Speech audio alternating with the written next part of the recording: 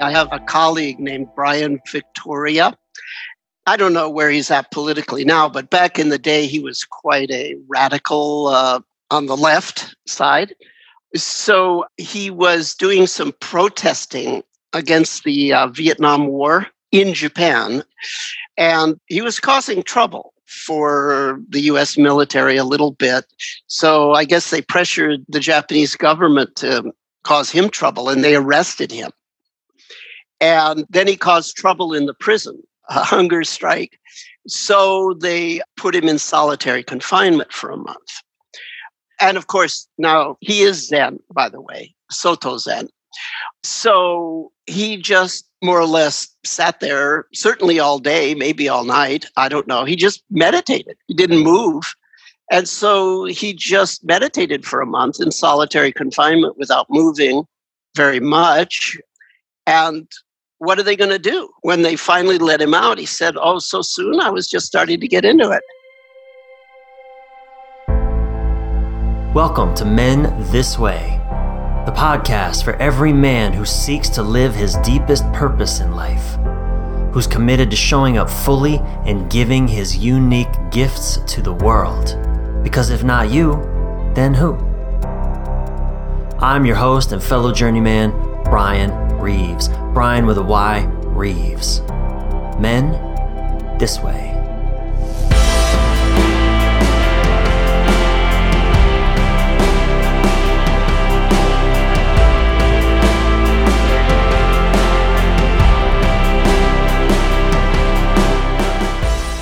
Can you learn to be happy no matter your external conditions? And how does meditation, or just simple mindfulness, play a huge role in that? If you don't see any benefit when you meditate, well, how about trying the technique in this episode? Because in this episode, my guest is Shinzen Young, author of the groundbreaking book, The Science of Enlightenment. And Shinzen and I explore these questions and more for useful insights to make a meaningful difference in your life. After a short break in episode releases, you see, I was in Norway helping put on just an amazing men's retreat in the ancient Viking lands of Norway. It's beautiful there. And I had an amazing time with a group of about 30 men. And well, you can learn more about retreats that I'm either hosting and facilitating or at least in some way participating in at brianreeves.com/Norway. It's Brian with a Y, Reeves.com/Norway. But after that pause, we're now going to change things up, and particularly from the past two episodes, which were fascinating and a bit controversial, because my guests in both episodes were two men that have a lot of experience with non-monogamous relationships. One is Ian Ferguson, who is the husband, the man beside the ever more famous woman named Jaya, Miss Jaya, who's the founder of the 5 Erotic Blueprints. And my other guest was Robert Kandell, the man who was the business brains behind what has become an international multi-million-dollar organization dedicated to promoting the female orgasm, specifically through a practice called orgasmic meditation. You should definitely go listen to those episodes. They are fascinating. And though I didn't invite those men on to specifically promote or educate on how to do non-monogamy, I'm actually pro-monogamy, though to be clear, I'm not anti-non-monogamy either. But anyway, those conversations were charged with potent insights and wisdom, specifically around sexuality and intimacy and honesty in relationships. So definitely go check those out. But this week, we're changing it up. Now, this episode will appear more to you if you're specifically interested in meditation and mindfulness, and particularly deep spiritual practice. Because Shinzen Young, he's first a scientist and a researcher, committed to taking, as he says in his book, the mist out of mysticism. Initially interested in religious thought from a more academic perspective, once Shinzen started peering down deep into the well of particularly Eastern spiritual traditions, well, it seems to me he fell in that well and tumbled like Alice down the rabbit hole. In 1960, for his doctoral dissertation in Buddhist studies at the University of Wisconsin, he actually went to Mount Koya, a remote mountain monastery in Japan where he trained and ordained as a monk in the Shingon tradition of Buddhism, becoming the first Westerner ever to complete the Shingon basic training. And when I hear the word basic training, naturally I think of my military basic training, but I have a strong sneaking suspicion that the basic training he did for Shingon Buddhism was probably a way hell of a lot harder and more challenging than military basic training. But anyway, from there, his fascinating journey far beyond pure academic interest began. Shinzen is trained extensively in each of the three additional Buddhist traditions, Vajrayana Buddhism, Zen Buddhism, and Vipassana Buddhism. And he has now practiced, taught, and researched meditation for nearly 50 years. Being predisposed to science and research, he's brilliant at illuminating the abstract concepts of meditation and spirituality with fundamental theories of math and physics. He's collaborated with neuroscientists at Harvard Medical School, University of Massachusetts Medical School, Yale, Carnegie Mellon, and the University of Vermont to study meditation's effects on the brain, the body, and in service of his search for technological ways to stimulate and enhance mindfulness in individuals. You know, how to get the benefits of, say, 50 years of meditation practice into, say, 50 minutes. Now, be forewarned, no one's figured it out yet. I spent a lot of time preparing for this interview with Shinzen, studying his materials, reading his book, even studying with one of his meditation teachers, Steve James, who introduced me to Shinzen's teachings. In fact, Steve James is one of my first guests on this series of podcast episodes. When we began to speak, Shinzen and I immediately felt painfully ill-prepared. This man is brilliant, his wisdom profound. And you'll see he schools me straight away as I attempt to ask a relatable question that doesn't quite land the way I had hoped. And this episode is more technical than many of my other episodes, and I fear I jump around a little bit as to make it maybe difficult to follow at times. You can certainly email me at brian@brianreeves.com to let me know. Remember, that's Brian with a Y at brianreeves.com to let me know. But Shinzen takes time to break down a potent mindfulness meditation practice using the 6 components of the human experience: what we see, hear, and feel externally, and what we see, hear, and feel internally.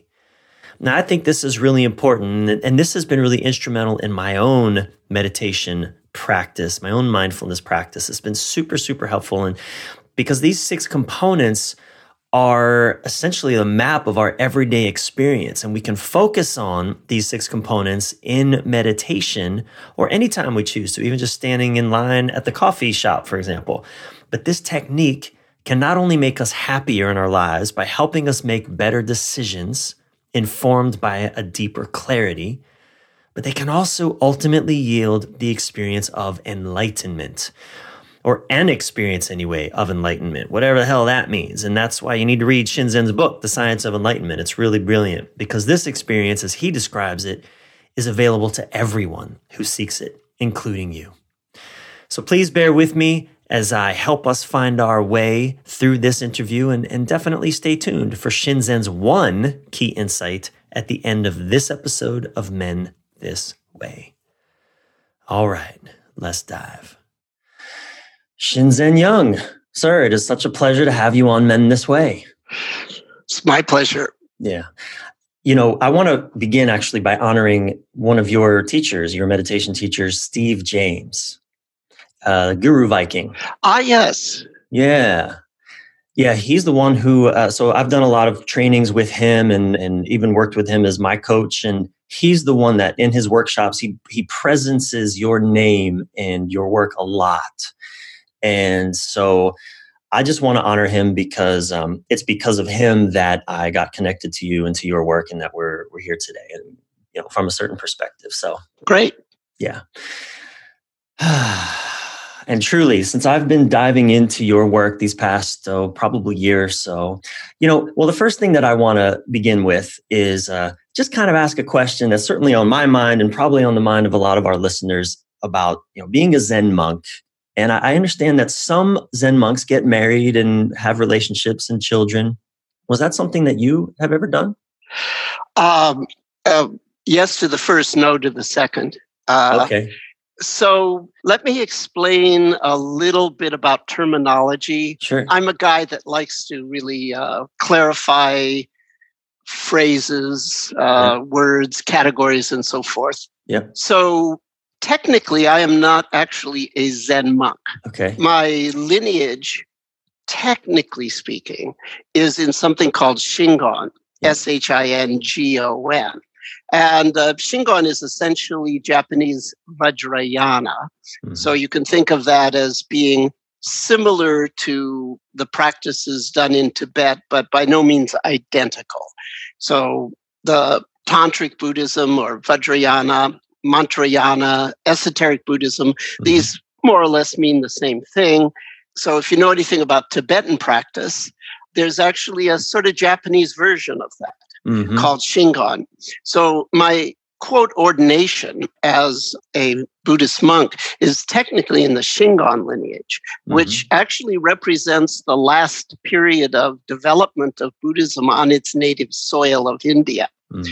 Now, before that, though, before the diamond vehicle or Vajrayana arose in India, there was something called the Great Vehicle or Mahayana, and that went into China.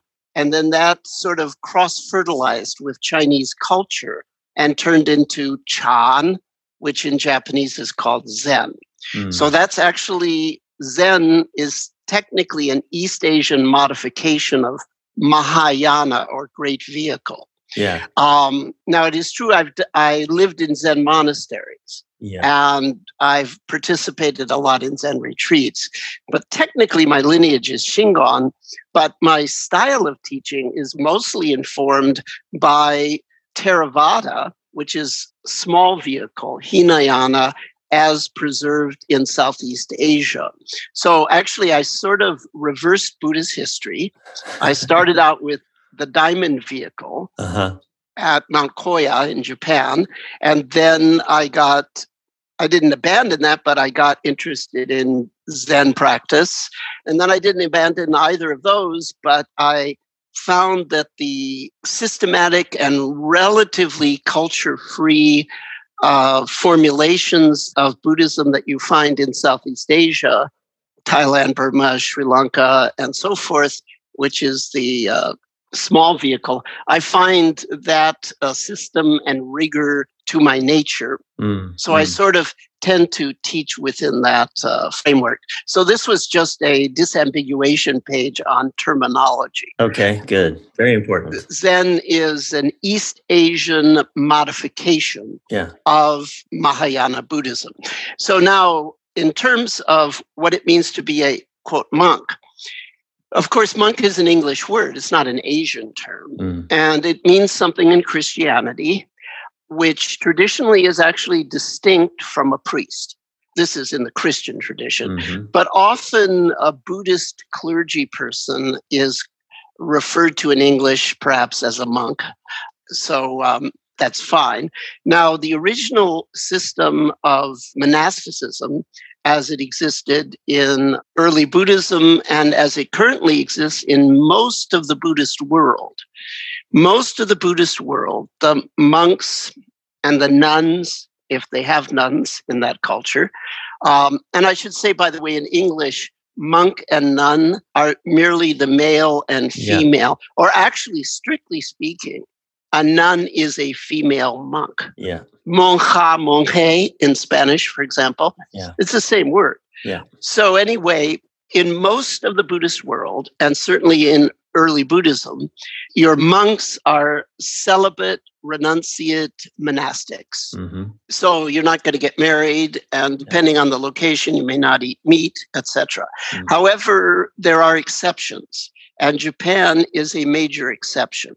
So the Japanese Buddhist clergy are allowed to marry, are allowed to have kids, are allowed to eat meat, and so forth. So my lineage is from Japan.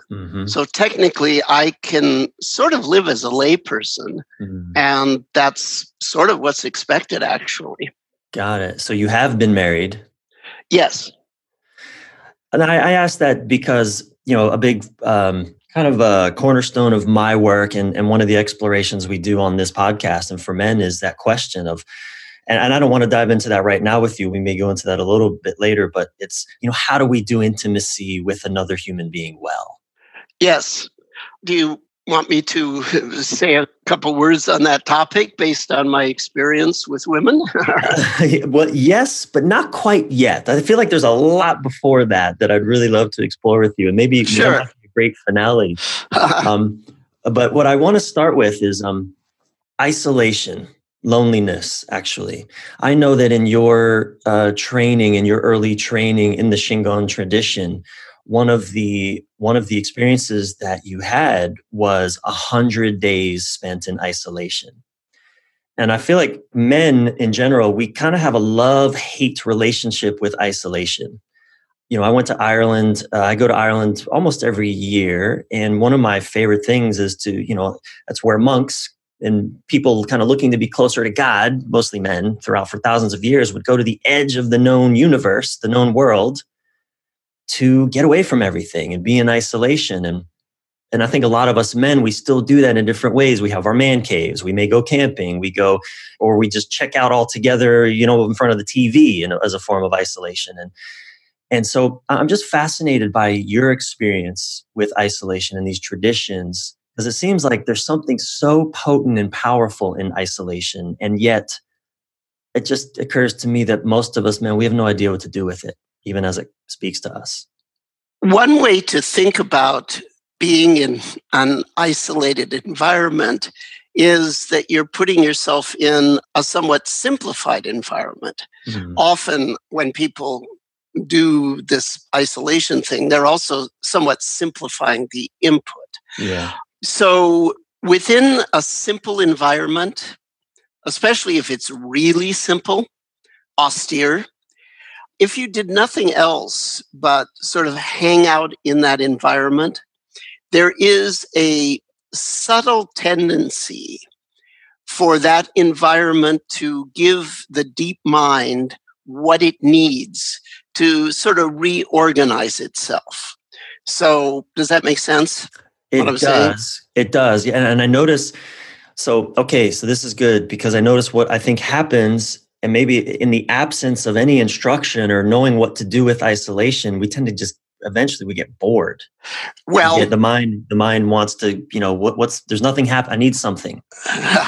So in the statement that I made, if one was listening carefully, there's sort of good news and bad news. Yeah. So the good news about a general isolation or a general simplificatio or simplification, Chris, you mentioned Christianity. They used to talk about sancta simplicitas or a sacred simplicity. So there's a little bit of a good news, bad news in what I said. I said that when people put themselves in that situation, there is a subtle tendency for that situation to allow the deep mind to rewire itself. Yeah. So the good news part is there is that tendency. And by rewire, I mean rewire as a happier person. And we're going to say that happiness, when I use the word happiness, or anyone in my organizations use the word happiness, that's a technical term for us. And people can go on the internet if they're interested and get my periodic table of happiness elements, which is basically analogous to the periodic table of chemical elements, where I parse out the dimensions and subdimensions in a very broad and very deep formulation. So whenever you hear someone from the Unified Mindfulness community talk about, quote, happiness, they don't mean just being in a good mood. They mean every conceivable level of reducing suffering, every conceivable level of elevating fulfillment, all the levels of understanding yourself, including the deepest level, which most people, if they had to put a word to it, would call it a spiritual level. understand yourself at all levels, carry yourself skillfully in the world in terms of what you do and say. So karma, action, skillful action in the world, and ultimately a call towards service. If you were counting, I mentioned 5 categories: relief, fulfillment, insight into your own nature, positive behavior change, aka skillful action, and a call to service. Those are 5 basic dimensions of human happiness. Notice that we're not just talking about hedonic rewards. We're talking pleasure, about right? The surface that's level not just pleasure. that. There's a cognitive component. Yeah. Understand at many levels. In general, understand and specifically understand yourself. Yeah. And there's a behavioral component, reducing behaviors that you want to reduce, strengthening behaviors you want to strengthen to be a more admirable person in the world. So when I use the word happiness, it's really broad and really deep.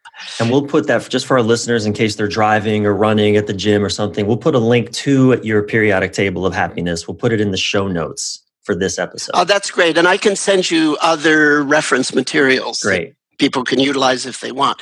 So in any event, there is a subtle tendency in an isolated or simplified situation for that situation to give the deep mind what it needs to reorganize itself more in the direction of happiness, understanding happiness is not just being in a good mood, but all these other things. Yeah. So the good news is the isolation is a situation creates a kind of subtle force in that direction, or creates a force in that direction. That's the good news. Yeah. The other news is that force is very subtle. Yeah. So what will often happen is people just get bored and impatient and divert themselves in different ways. Yeah. And the rewiring that I'm alluding to a little bit takes place, but it's actually only a fraction of a percent of the potential that is in that environment. So, of course, as a mindfulness teacher, I'm a little bit of a one-trick horse in that I tend to mostly talk about happiness from the perspective of the acquisition and application of mindful awareness. Yeah. So what we do is we don't just put ourselves in an isolated environment. We catalyze the effect of that environment by implementing during part or in many cases the entirety of the day. We implement intentional focus techniques. And that's not just sitting still on the cushion, but that's as you're having your meals, as you're walking around or exercising, whatever you're doing. And so if you put yourself in a kind of isolation, of course, on a retreat, you can be isolated in a group because you're in silence, right? Right. Our retreats are all in silence. Yeah. So even if there's other people, there's sort of not other people.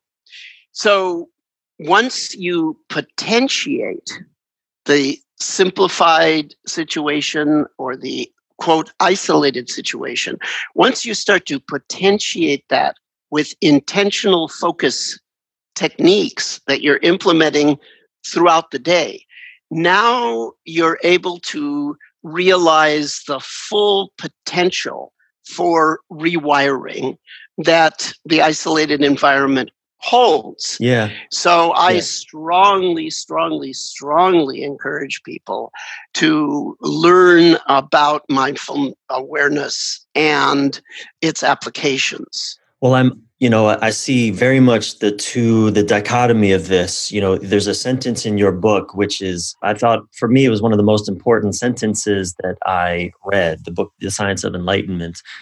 It's one that I've been working to really unlock the secrets of in my life for years. It's the greatest favor we can do for ourselves is to come to a state where our happiness is no longer dependent on conditions. Happiness independent of conditions occurs whenever we have a complete sensory experience. And what I want to just say about that, because I'm thinking of, again, this love-hate relationship with isolation and how, in our prison system, we put inmates into isolation and they go insane. And yet isolation used well, let's say, in practice, perhaps with an orientation towards mindfulness, can be an ultimate, incredibly liberating. So we have this dichotomy. Yeah. That reminds me of a story. I have a colleague named Brian Victoria. Mm-hmm. And I don't know where he's at politically now, but back in the day, he was quite a radical on the left side. Uh-huh. Yeah. So he was doing some protesting against the Vietnam War in Japan. So you can this already dates it quite a bit, right? Mm-hmm. And he was causing trouble for the U.S. military a little bit. So I guess they pressured the Japanese government to cause him trouble, and they arrested him. Mm. And then he caused trouble in the prison. Uh-huh. He, as a good protester is wont to do, a hunger strike. Uh-huh. So they put him in solitary confinement for a month. And when they finally let him out, and of course, now he is Zen, by the way, Soto Zen. So he just more or less sat there, certainly all day, maybe all night. I don't know. He just meditated. He didn't move. Yeah. They let him have his zafu, his meditation cushion. Mm. And so he just meditated for a month in solitary confinement without moving very much. Yeah. And what are they going to do? When they finally let him out, he said, "Oh, so soon? I was just starting to get into it." Yeah. And that wasn't being facetious or even being obstreperous. He was just telling it as it is. I get it. So basically, there's this famous quote by the French philosopher Pascal. Mm-hmm. I'm paraphrasing, but basically it's all of our problems come from the fact that we can't just sit in a room without anything else going on and be perfectly happy.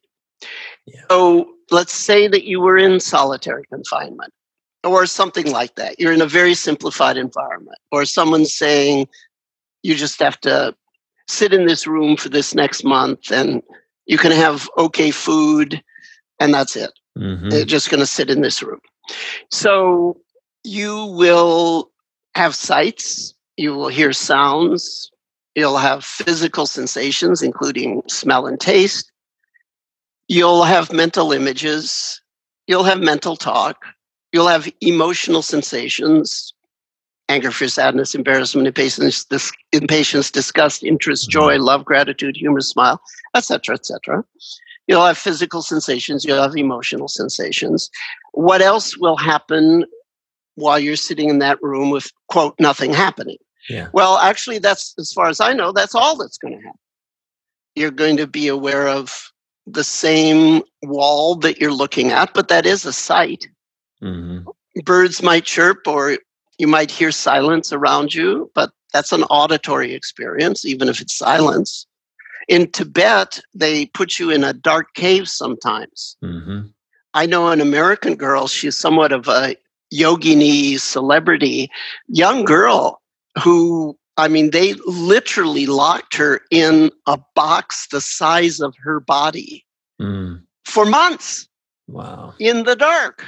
Now that's getting into the realm of real world torture, right? We've all seen that movie. Yeah. But they actually do that to people who are prepared, of course, for that.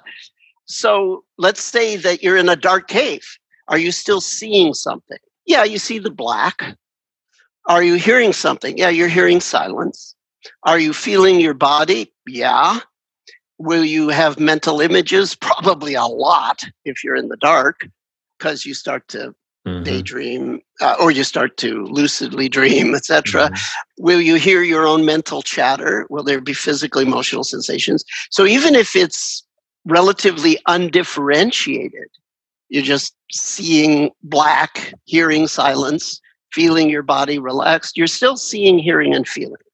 Whether it's on the inside with image talk body emotion, whether it's on the outside, with sight, sound, touch, or whether it's restful states of undifferentiated, a Ganzfeld of undifferentiated visual, auditory, and somatic rest. You're still seeing, you're still hearing, you're still feeling. Now, I made a big deal about the fact that within the unified mindfulness system, happiness is a highly carefully defined technical term. Complete experience, that phrase which you used, quoting me saying the centerpiece for happiness independent of conditions is the ability to have complete experience. Complete sensory. I'm paraphrasing what you said, but essentially that.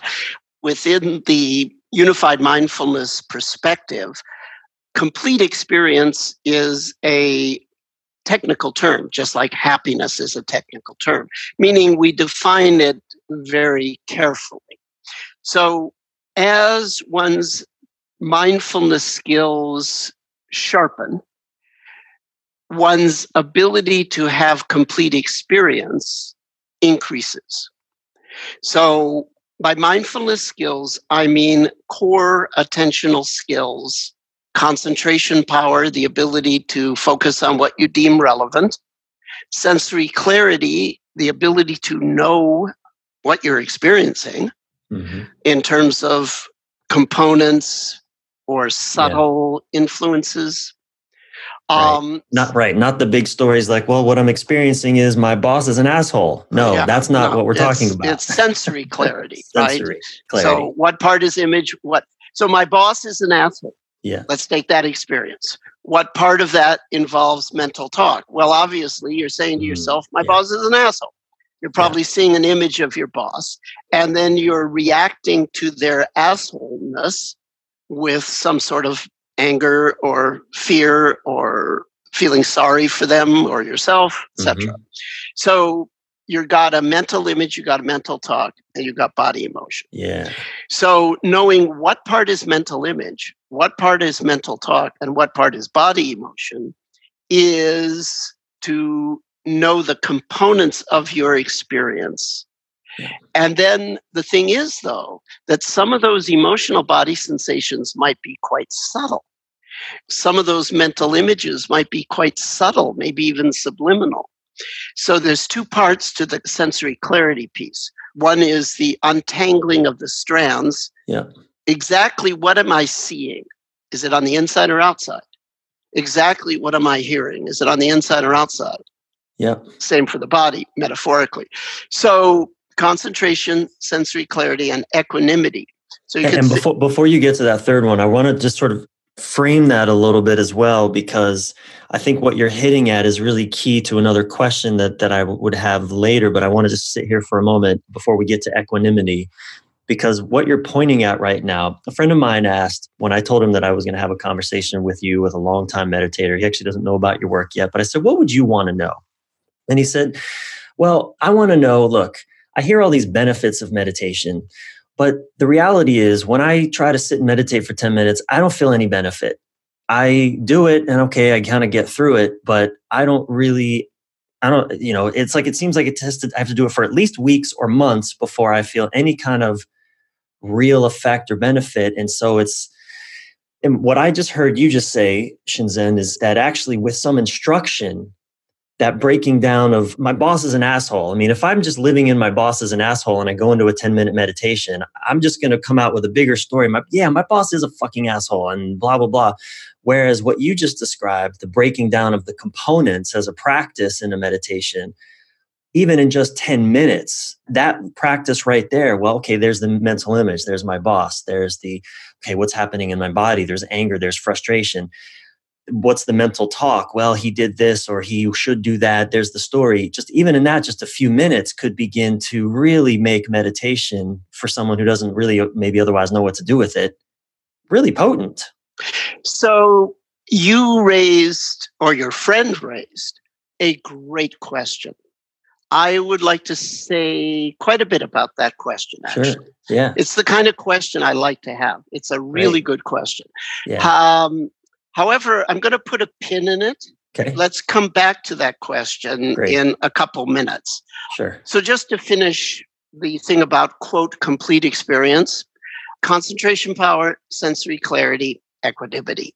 You can think of equanimity as the ability to allow sensory experience to come and go without push and pull. So notice I've mentioned 3 abilities. Mm-hmm. So abilities, you can be born with abilities, but you can also cultivate abilities.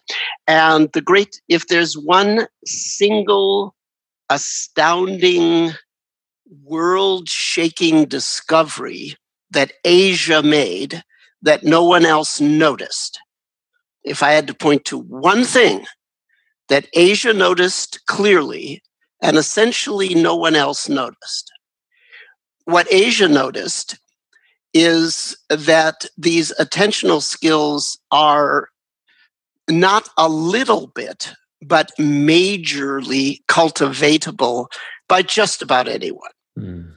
That's huge. Majorly cultivatable.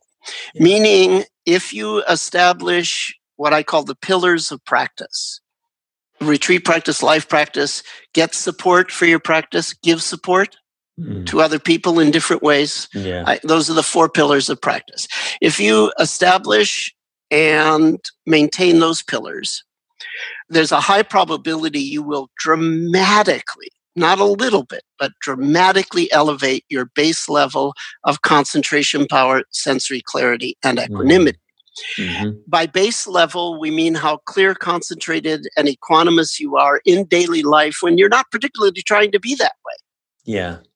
So just like your base level of physical strength is not how strong you are while you're pumping iron, it's how strong you are during the day because you pumped iron. Right. So your base level of mindful awareness or mindfulness strength, or you could just say mind strength, maybe. Your base level of mind strength is how strong your concentration, clarity, and equanimity are when you're not particularly trying to be that way. Right. Well, you can dramatically elevate that with time. Well, now let's connect the dots. So your ability to experience my boss is an asshole with concentration, clarity, and equanimity. So let's start with clarity. What part is mental image right now?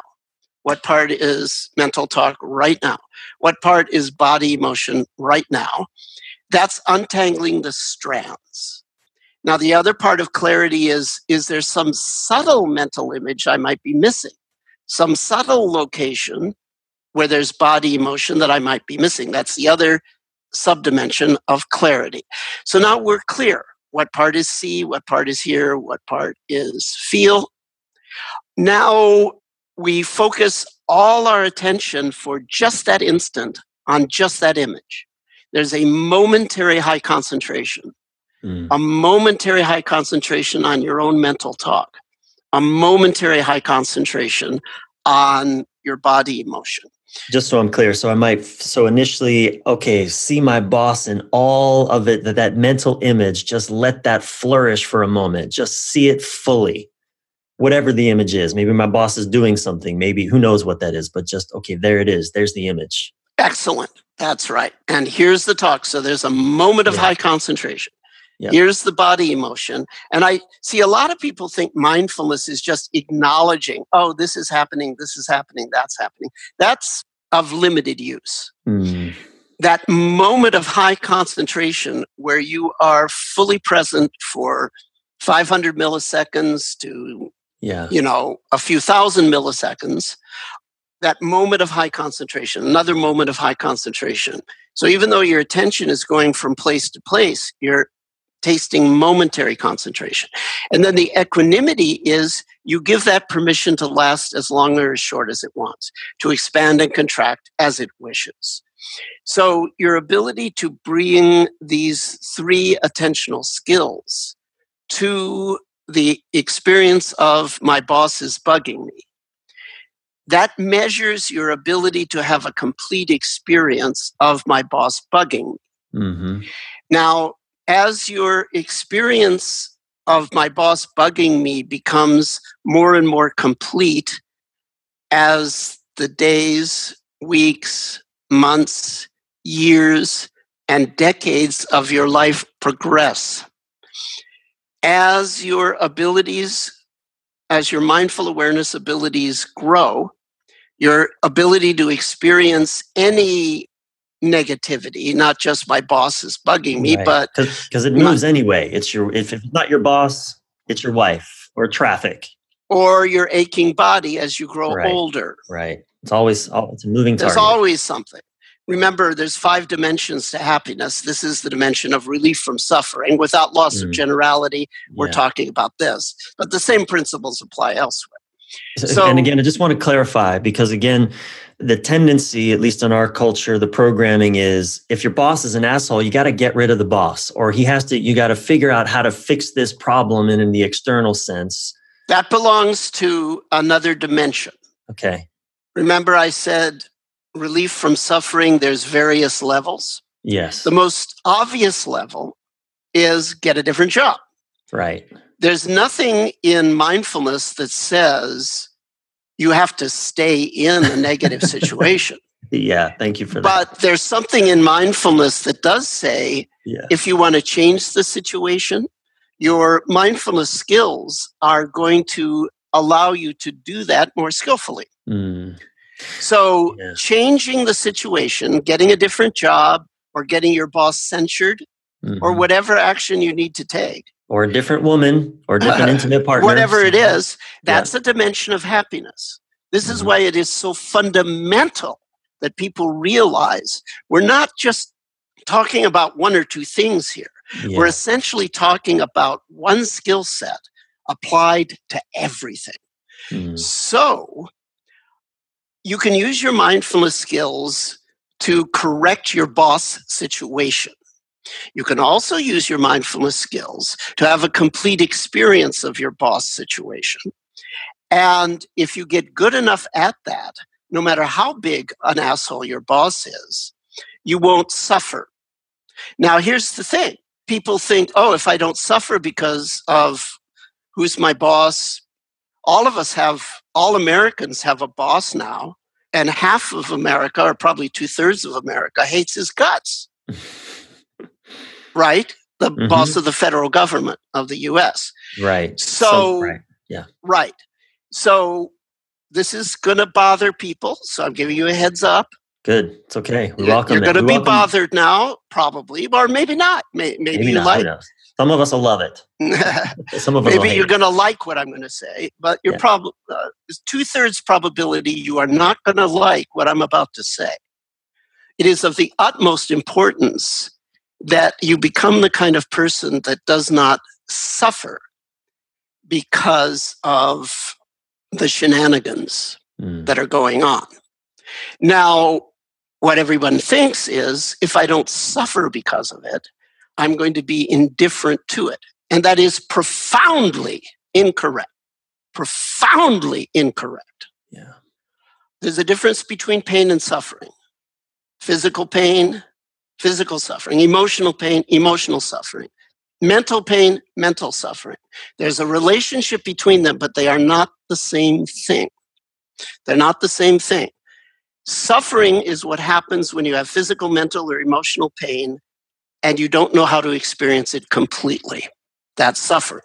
If you know how to experience physical, mental, and or emotional pain completely, then you have physical, mental, and or emotional pain, and that will motivate and direct you to act in the world, but it will not drive and distort you. Right. This is deep. Which deep. Just causes us to create more suffering. That's the perpetuation of suffering. Bet. That's the karma cycle. Yeah. Exactly. So now, at last, we have a clear paradigm. You go off and you isolate, but you potentiate that isolation by doing intentional techniques. And as the result of that, you elevate your base level of mindful awareness. As the result of that, you're able to have pleasant and or unpleasant experiences more and more fully. Right. At some point, you're able to experience all the pleasures and pains of life so fully that you no longer think of your happiness as being dependent on conditions. In other words, to get back to the boss story, there are ways that a person could eliminate the current boss of the United States that are not ethically acceptable. A lot of them, okay? And so we would never go there in our culture. Or if someone did, they would be crazy or a major criminal. I mean, like huge, right? We don't care who it is. You're either crazy or you are a major criminal if you were to do something along those lines. So, since we're not going to do anything like that, and if you don't like him, you may or may not be able to get rid of him. And who knows, maybe there'll be another 4 years of this. And if you don't like him and you can't get rid of him, and even if you like him and there's another 4 years of this, there's still the opposition that so it's like, regardless of what happens from the current paradigm that our attention is in, whether you like him or don't like him, it's like everyone loses no matter what happens, in a sense, from that paradigm. And it's in a sense that there's just going to be suffering perpetually. No matter what, no matter who wins, half the people are miserable. Right. So, and that's a very good point. So when I talk about happiness independent of conditions, it means, let's just say, and I'm not saying this is the case, but just for argument's sake, let's say that I don't like the current boss of the U.S. And let's say that there's another 6 years of him. So that means 6 years of daily mental and emotional pain for me. That doesn't have to mean 6 years of mental and emotional suffering for me. So why would someone do something that violates good conduct? How do humans get distorted? Well, there's a lot of mechanisms, but one of the mechanisms is that the suffering becomes so great that it distorts their behavior and perception. And then they do something that is truly horrific that causes massive suffering. Because, out of the attempt to eliminate the external cause of suffering, that actually only has the opposite effect of just perpetuating more suffering. Yeah.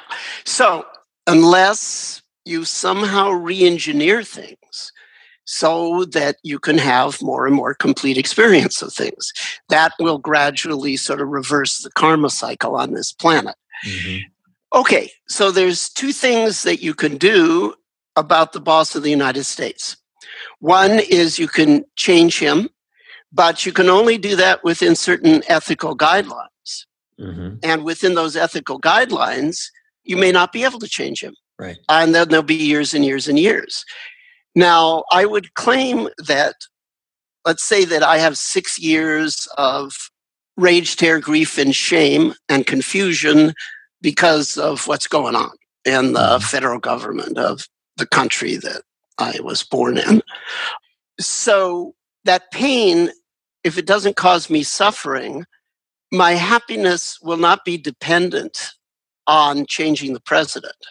I'll still be happy. Right.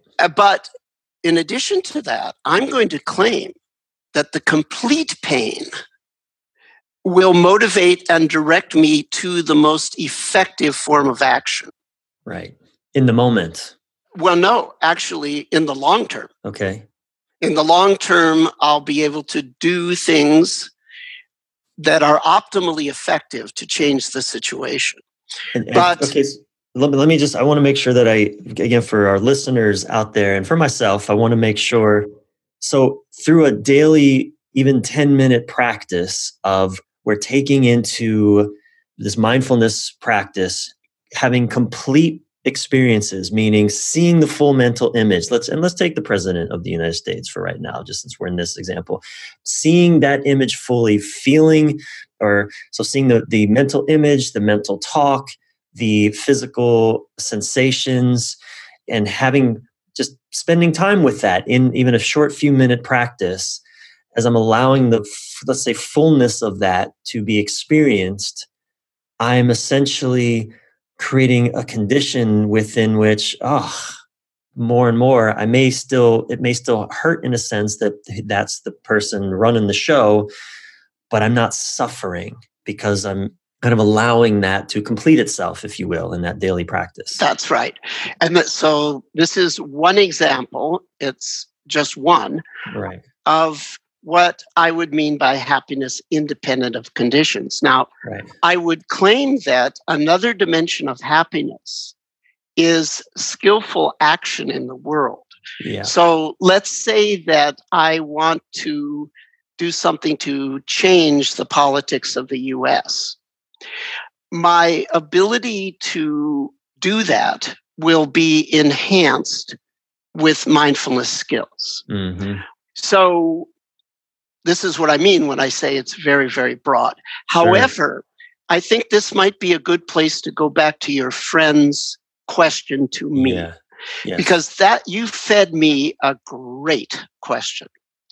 What we just described, this ability to experience, and if people are listening carefully, they'll notice that I've said three things: mental pain, physical pain, emotional pain. Often it's all three at the same time. The ability to experience that in a state of concentration, clarity, equanimity leads with time to the ability to have an experience of that is so complete that it doesn't cause suffering. Right. That in turn leads to the ability to love deeply. Yeah. And love deeply is another technical term. So whenever I say technical term, yeah, that's a heads up. Oh, okay. There's going to maybe be some complexity and subtlety coming. Well, I think that's good, because that word love, I'm a former United States Air Force captain, and I'm on board with love, and at the same time, I know, and that's a word that's getting thrown around a lot in the kind of new age conversation. It's love, and all we need is love, and that's sort of a resurgence of that. Well, I'm on board, but I love that. That's what I think you do so brilliantly, right? Merging science and spirituality because of your background and your interest. And so good. I just wanted to say that. Yeah. Love deeply, technical term, because the deeply, okay. Love is whatever it is. Yeah. Love deeply is an aspect of complete experience. So how do you know, once again, without loss of generality, that phrase you'll hear me use, without loss of generality, it's a math term. It's what math geeks use, that phrase. It means we're talking about a specific aspect of a much broader issue. And the principles that we're applying to this specific little part, those very same principles apply to the whole. So in the context of mathematics, they'll say, okay, we're talking about A and B without loss of generality, meaning the same principle that we're applying to A and B applies to P, Q, R, S, alpha, beta, gamma, delta. So we're talking about one specific potential form of suffering, which is you don't like your boss at work, or you don't like your boss in the federal government, or you don't like whatever. And it's a person. So without loss of generality, we'll talk about a person. So how do you know who your boss is at work? How do you know who the boss of the federal government is in Washington right now? If you were to just close your eyes and say, who's boss? Well, you get a mental image. Right. You get some comments. You hear their voice. You hear your voice fighting with them. What have you? The person calling the shots. Like my mind would go, it's the one kind of telling me what I'm supposed to be doing. And but you're going to get a mental picture of a specific person. Yes. And then you're going to hear their voice, your voice, or both voices in your mental talk. And then you're going to have whatever emotions you have. So as your concentration, clarity, and equanimity base level increases, you have increasingly more and more of a complete experience of knowing who the president of the United States is in this moment. As you have more and more complete experience of that experience goes from being a frozen particle to a flowing wave. At some point, that wave becomes so fluid that it actually no longer is a particle. And you experience, let's just say Trump without loss of generality. It could be anyone, your wife. Mm-hmm. It could be, traffic, whatever.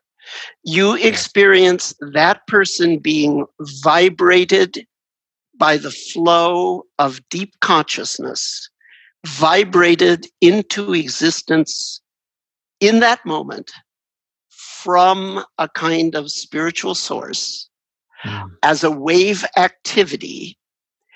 You and the universe in this moment are loving that person into existence. Amor primero. That love, which is the deep love, if that comes first, then your relationship to that person, your behavior towards that person, what you do for or to that person will, with time, have a tendency to be optimal. Yeah. As you're sharing that, I'm thinking of, my mom. She won't even say the words president and Trump in the same sentence. She is incredibly angry and hurt. And I'm noticing that resistance. There's this sort of popular phrase in the culture, what you resist persists. And what I'm hearing you really describe in a very very technical way, essentially, is how our resistance to even acknowledging what is there's like so much acknowledgement in our resistance to acknowledging it, but that in a way that just perpetuates the suffering and the anger and the tension and the body and the tightening. And what I'm hearing you describe is really an experience of allowing it to fully have its just in your awareness. Doesn't mean you're going to vote for the guy again so that you can, like you said, you stay in the hurtful situation. But here it is. There's nothing we can do about it in this moment, whether again it's the president or sitting in traffic that I'm frustrated by. That in allowing my conscious awareness, my concentration, my sensory clarity, and my equanimity, allowing all of that to just be and percolate up, that I'm actually dissolving the suffering, the tightening around whatever that thorn is, so that in a sense, what I'm really ultimately hearing is then I can really make my choices from a place of clarity. Exactly. And taking action that is effective in the world is important. Yeah. So my claim is that cultivating these attentional skills systematically will allow you to love deeply, and therefore act effectively. Yeah. Okay. I want to just put a cap on that, Shinzen, because there's a few other things that I want to just address with you and ask you about. And there's so much depth and richness and simplicity at the same time. And I want to encourage everyone to read The Science of Enlightenment. And at the end, Shinzen, we'll also ask you to share with my listeners where they can do your training and learn more about your work and all that. But I want to talk to you about two things really quickly. Really quickly. But you saw how really quickly. Yeah, I know. Well, so what I want to actually finish with, what I think we'll do today as well. First, I want to come back to that question. That is such a great question. I want to make sure we address that. Which one? So your friend's question? Yeah, his question. When I start, it's like people say mindfulness is the cat's meow, but when I sit down and meditate, I don't get any benefits that I notice. Particularly, my mind wanders, and then I get up. So definitely have some things to say about that. One practical suggestion. So we're talking about the report that we hear very often from the general public.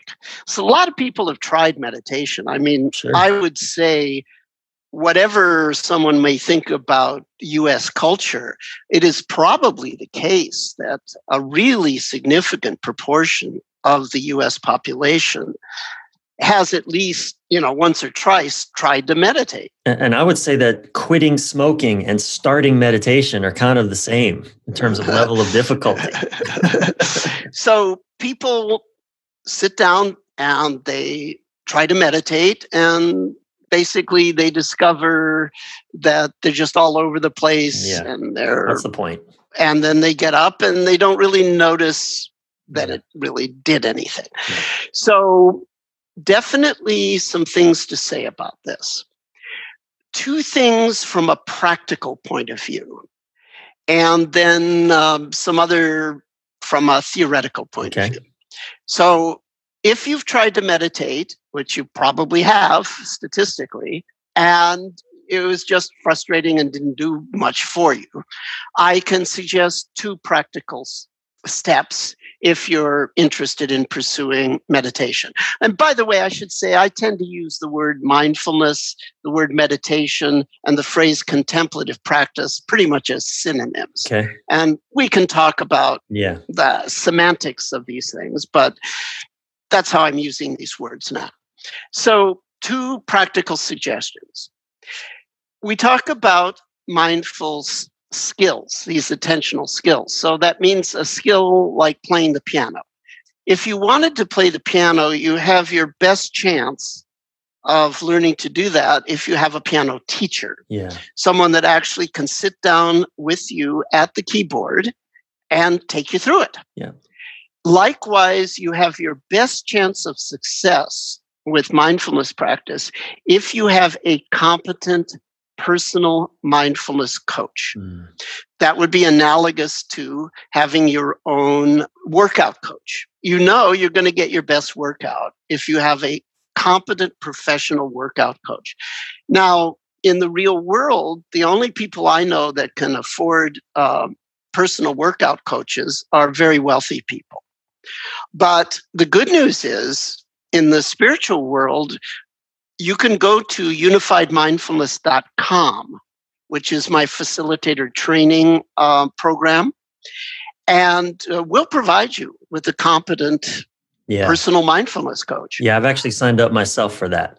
So in any event, one of the reasons that you may have not found it very beneficial is that you did not actually have optimal instruction, because you didn't have someone sitting down with you and taking you through the process. So my first practical suggestion is get a competent teacher to work with. Good news is there's hundreds and hundreds of them now, more and more and more. There's just a lot of people that are getting good at guiding people with mindfulness. So that's a good thing. So number one, get a coach. But number two, if you don't get a coach, but you want a tip for being able to have a quality experience in just 10 minutes, then my suggestion would be something that I call spoken labels. So let's just, once again, without loss of generality, okay, we're talking about a specific, but general principle applies much, much more broadly. Let's get back to, I don't like my boss at work, and it's coming up. So I've got the mental image, the mental talk, the body emotion. You could apply a technique where when you have a mental image, you think see to remind you to see that image. When you hear mental talk, hear. You could say to yourself, hear, and you really listen. You could say to yourself, feel, to remind yourself to really feel the body emotions. You could use mental labels. That may help. See, hear, feel. You only need 3 words to characterize everything that you will experience from this instant to the instant you draw your last breath. 3 words suffice. See, hear, feel. It could be an inner activity, image, talk, body, emotion. Could be an outer activity, sight, sound, touch. It could be a relative restful state of a blank screen, a relaxed body, silence around you. It could be an absolute flow state of energy where you see the deepest part of consciousness, the source. You see source, you hear source, you feel source. It could be the absolute activity of deepest consciousness, or it could be the absolute rest of deepest consciousness, which are beyond time and space experience, but yet can sort of be experienced, interestingly. So whether it's surface or source, whether it's inner, outer, active, restful, absolute, relative, from this instant to the instant you die, you will be seeing things, you will be hearing things, you will be feeling things. Let's say that you have difficulty concentrating. So instead of mentally labeling see, hear, feel, you force yourself to say the words out loud in a gentle, matter-of-fact voice. I'll demonstrate. See, feel, see, hear, feel. You cannot be grossly spaced out and continuously label your experience at the same time. So you were just, as you were doing that, you were just basically shifting your focus, your concentration from seeing to then hearing to then feeling, seeing. That's what you were doing. Close. If you say I was shifting, it sounds like I was intentionally moving. I was just letting whatever pulls me pull me. Okay, good.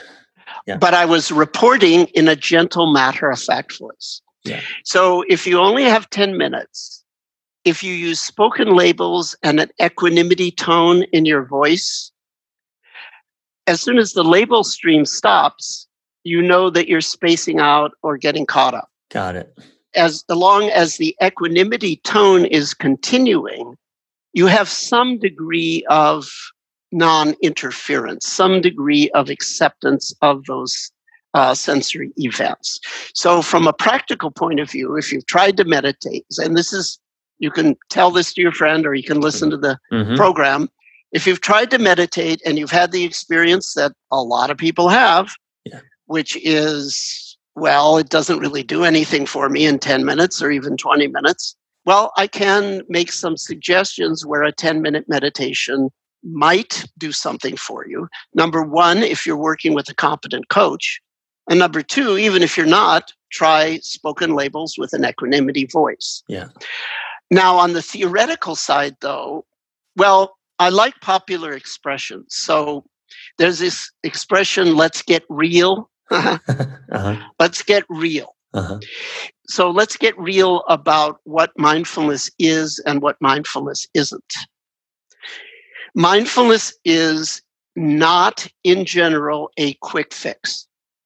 It's a training that you establish and maintain daily for your entire life. Yeah. Now you might say, well, I just want a quick fix. Well, fine, but that's going to keep you at the surface level of happiness. Yeah. And when shit happens, you won't be prepared. I want to, the only quick fix that I can think of that has come to my mind is when we got a puppy and she used to knock her water bowl over because I had this flimsy water bowl for her and she would knock the water over all the time. I was constantly cleaning up water. And then I saw my stepfather had a big clay bowls for his big dogs and I could barely even lift the bowl. So I remember being so excited. I found a quick fix for this water problem.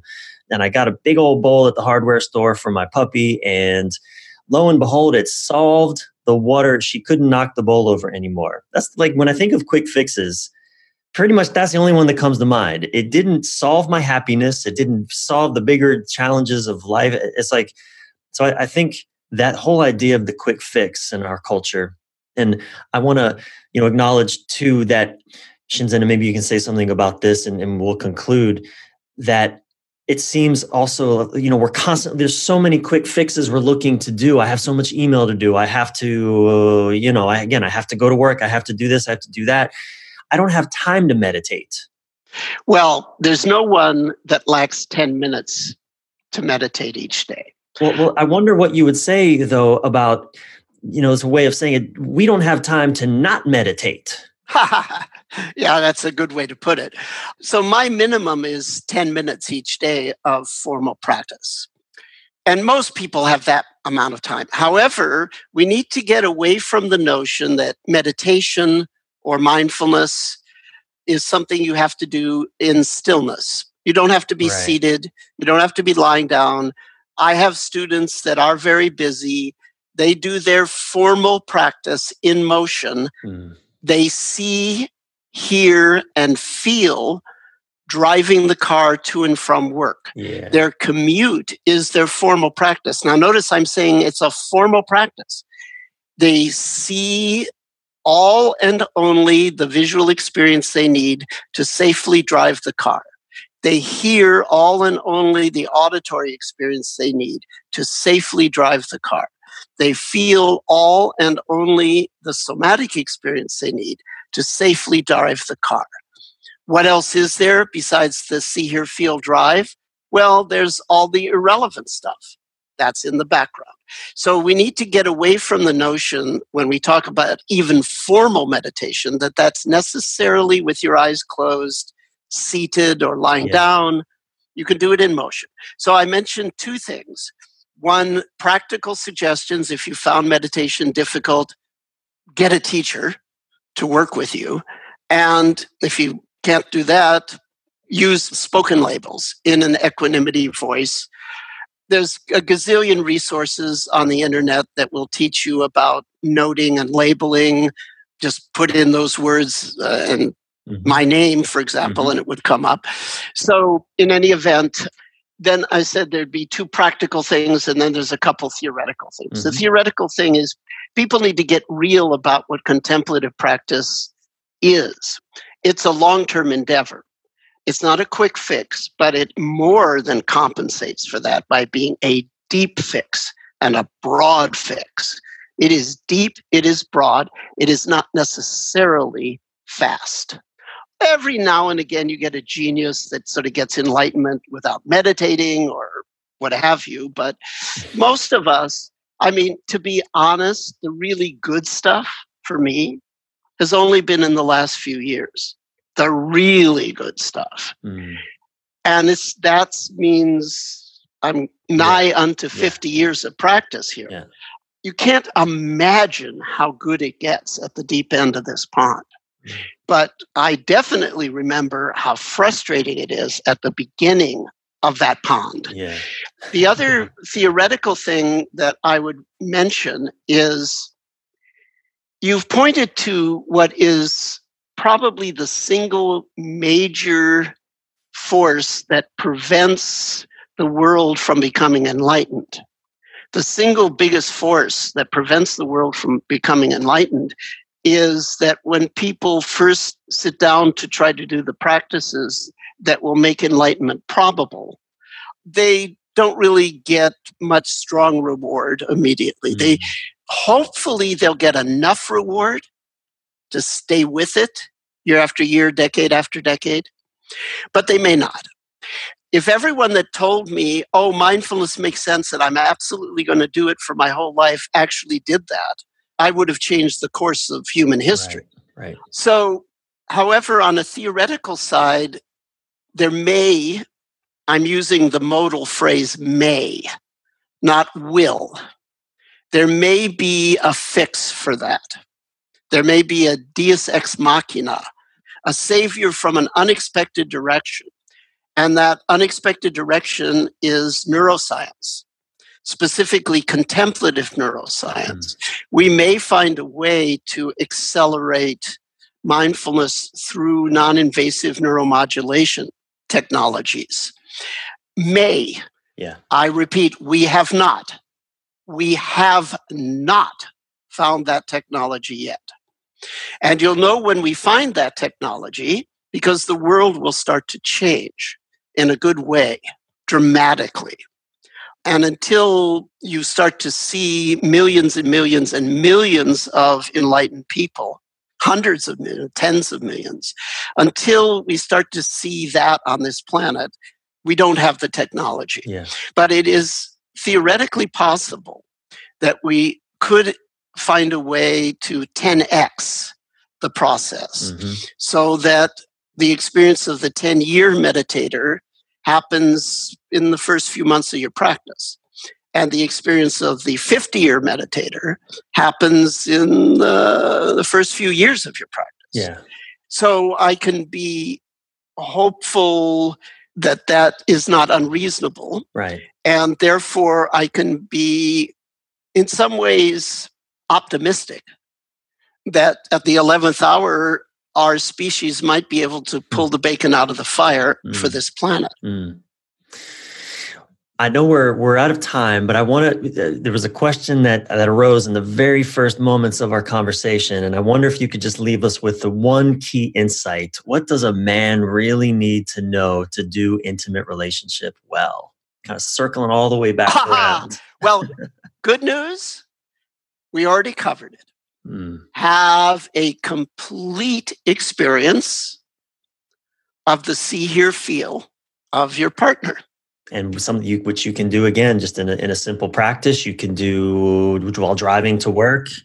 Well, no, we'll just say partner because men are gay also. So, absolutely. And many women are listening too as well, by the way. Yeah. So it actually doesn't matter what the gender is. Yeah. We can mod out gender and sexual orientation and other forms of orientation. If we mod that out, if we just factor that out, let's say it's a physical relationship. Once again, without loss of generality. So in the act of physical love, do you see your partner? Do you hear your partner? Do you touch your partner? When you're not in the presence of your partner, how do you know you have a partner? You see them in image space, you hear them in mental talk space, you feel them in your emotional space. When you are annoyed by your partner, confused by your partner, how do you know you're annoyed? How do you know you're confused? How do you know you're hurt? Comes up in mental image, mental talk, body emotion. So the relationship is the householder's monastery. And all the principles we talked about, you simply apply in the relationship. Yeah. Beautiful. I think we'll leave it there for now. Shinzen, where can people learn more about your work and what you're up to? Sure. Let's talk about generics and then we'll talk about specifics. Sure. So in general, let's say you're interested in mindfulness, meditation, contemplative practice, this area. There's some general principles. I actually briefly already mentioned them. Yep. But retreat practice, life practice, which is what you do in daily life between retreats, getting support, part of which is having your own personal coach, and then giving support, which is in general what you put out in the world, but maybe at some point you actually learn how to teach these things. So I call those the 4 pillars of practice. And it doesn't matter what tradition you're working with, what organization, what teacher or set of teachers you utilize. If you want to optimize your probability of success, you need to establish and maintain those 4 pillars. Once again, retreat practice, life practice, get support, give support. And this is true across all traditions. I can speak to my own organization now in specific. Most people can't get away for residential retreats, so we have something called the Home Practice Program that pipes the retreats into your house in 4-hour micro modules. So you can get retreat practice that way. Or you could come to a residential retreat with me if your lifestyle allows for it. Or one of my facilitators, assuming you want to work within the unified perspective. And I don't necessarily say it has to be that, obviously. You find something that you can relate to. So Home Practice Program for your retreats. There's another website called Life Practice Program for what to do in between retreats. To get support and give support, you go to unifiedmindfulness.com. That's Juliana Ray's website. Okay. She can provide you with coaches and she can train you to be a coach. And that's our official sort of facilitator training program. In addition to that, there's just gazillion free resources. I've got 2 YouTube channels, massive articles out there. So anyone that knows how to click on a mouse can get a lot of free stuff with my name. Yeah. Well, Shinzen, and again, all this, for those listening, this will all be in the show notes. You don't have to take notes on all that. It'll be right on the show notes at brianreeves.com/men this way podcast. Shinzen, I know that we are just scratching the surface. There's so much more that I want to explore with you. But I guess that's what, the beauty of mindfulness is. We are scratching the surface and seeing what we smell when we scratch it. It's like scratch and sniff. Scratch and sniff the surface. What do we see? What do we feel? What do we smell? So I just want to thank you again so much for saying yes to this and coming on this program. It's been an honor and incredibly enlightening to speak with you. Well, I totally enjoyed myself, and keep up the great work, everyone. Thank you. Bye-bye. Thank you so much for listening. And thank you again to Shinzen Young. Find Shinzen at a few different websites: lifepracticeprogram.com, homepracticeprogram.com, and unifiedmindfulness.com. Of course, these links and any additional resources, books, including The Science of Enlightenment and the Periodic Table of Happiness, as well as Shinzen's key takeaway, will be in the show notes at brianreeves.com. It's Brian with a Y, reeves.com/Men This Way podcast. If you were served by this and think others should hear it too, please share this episode or just write a review so that you too can lead more men this way. And don't forget to subscribe yourself while you're at it. I'm your thriving life and relationship coach, Brian Reeves. Until soon, keep your head up, your breath relaxed, and your thoughts inspired.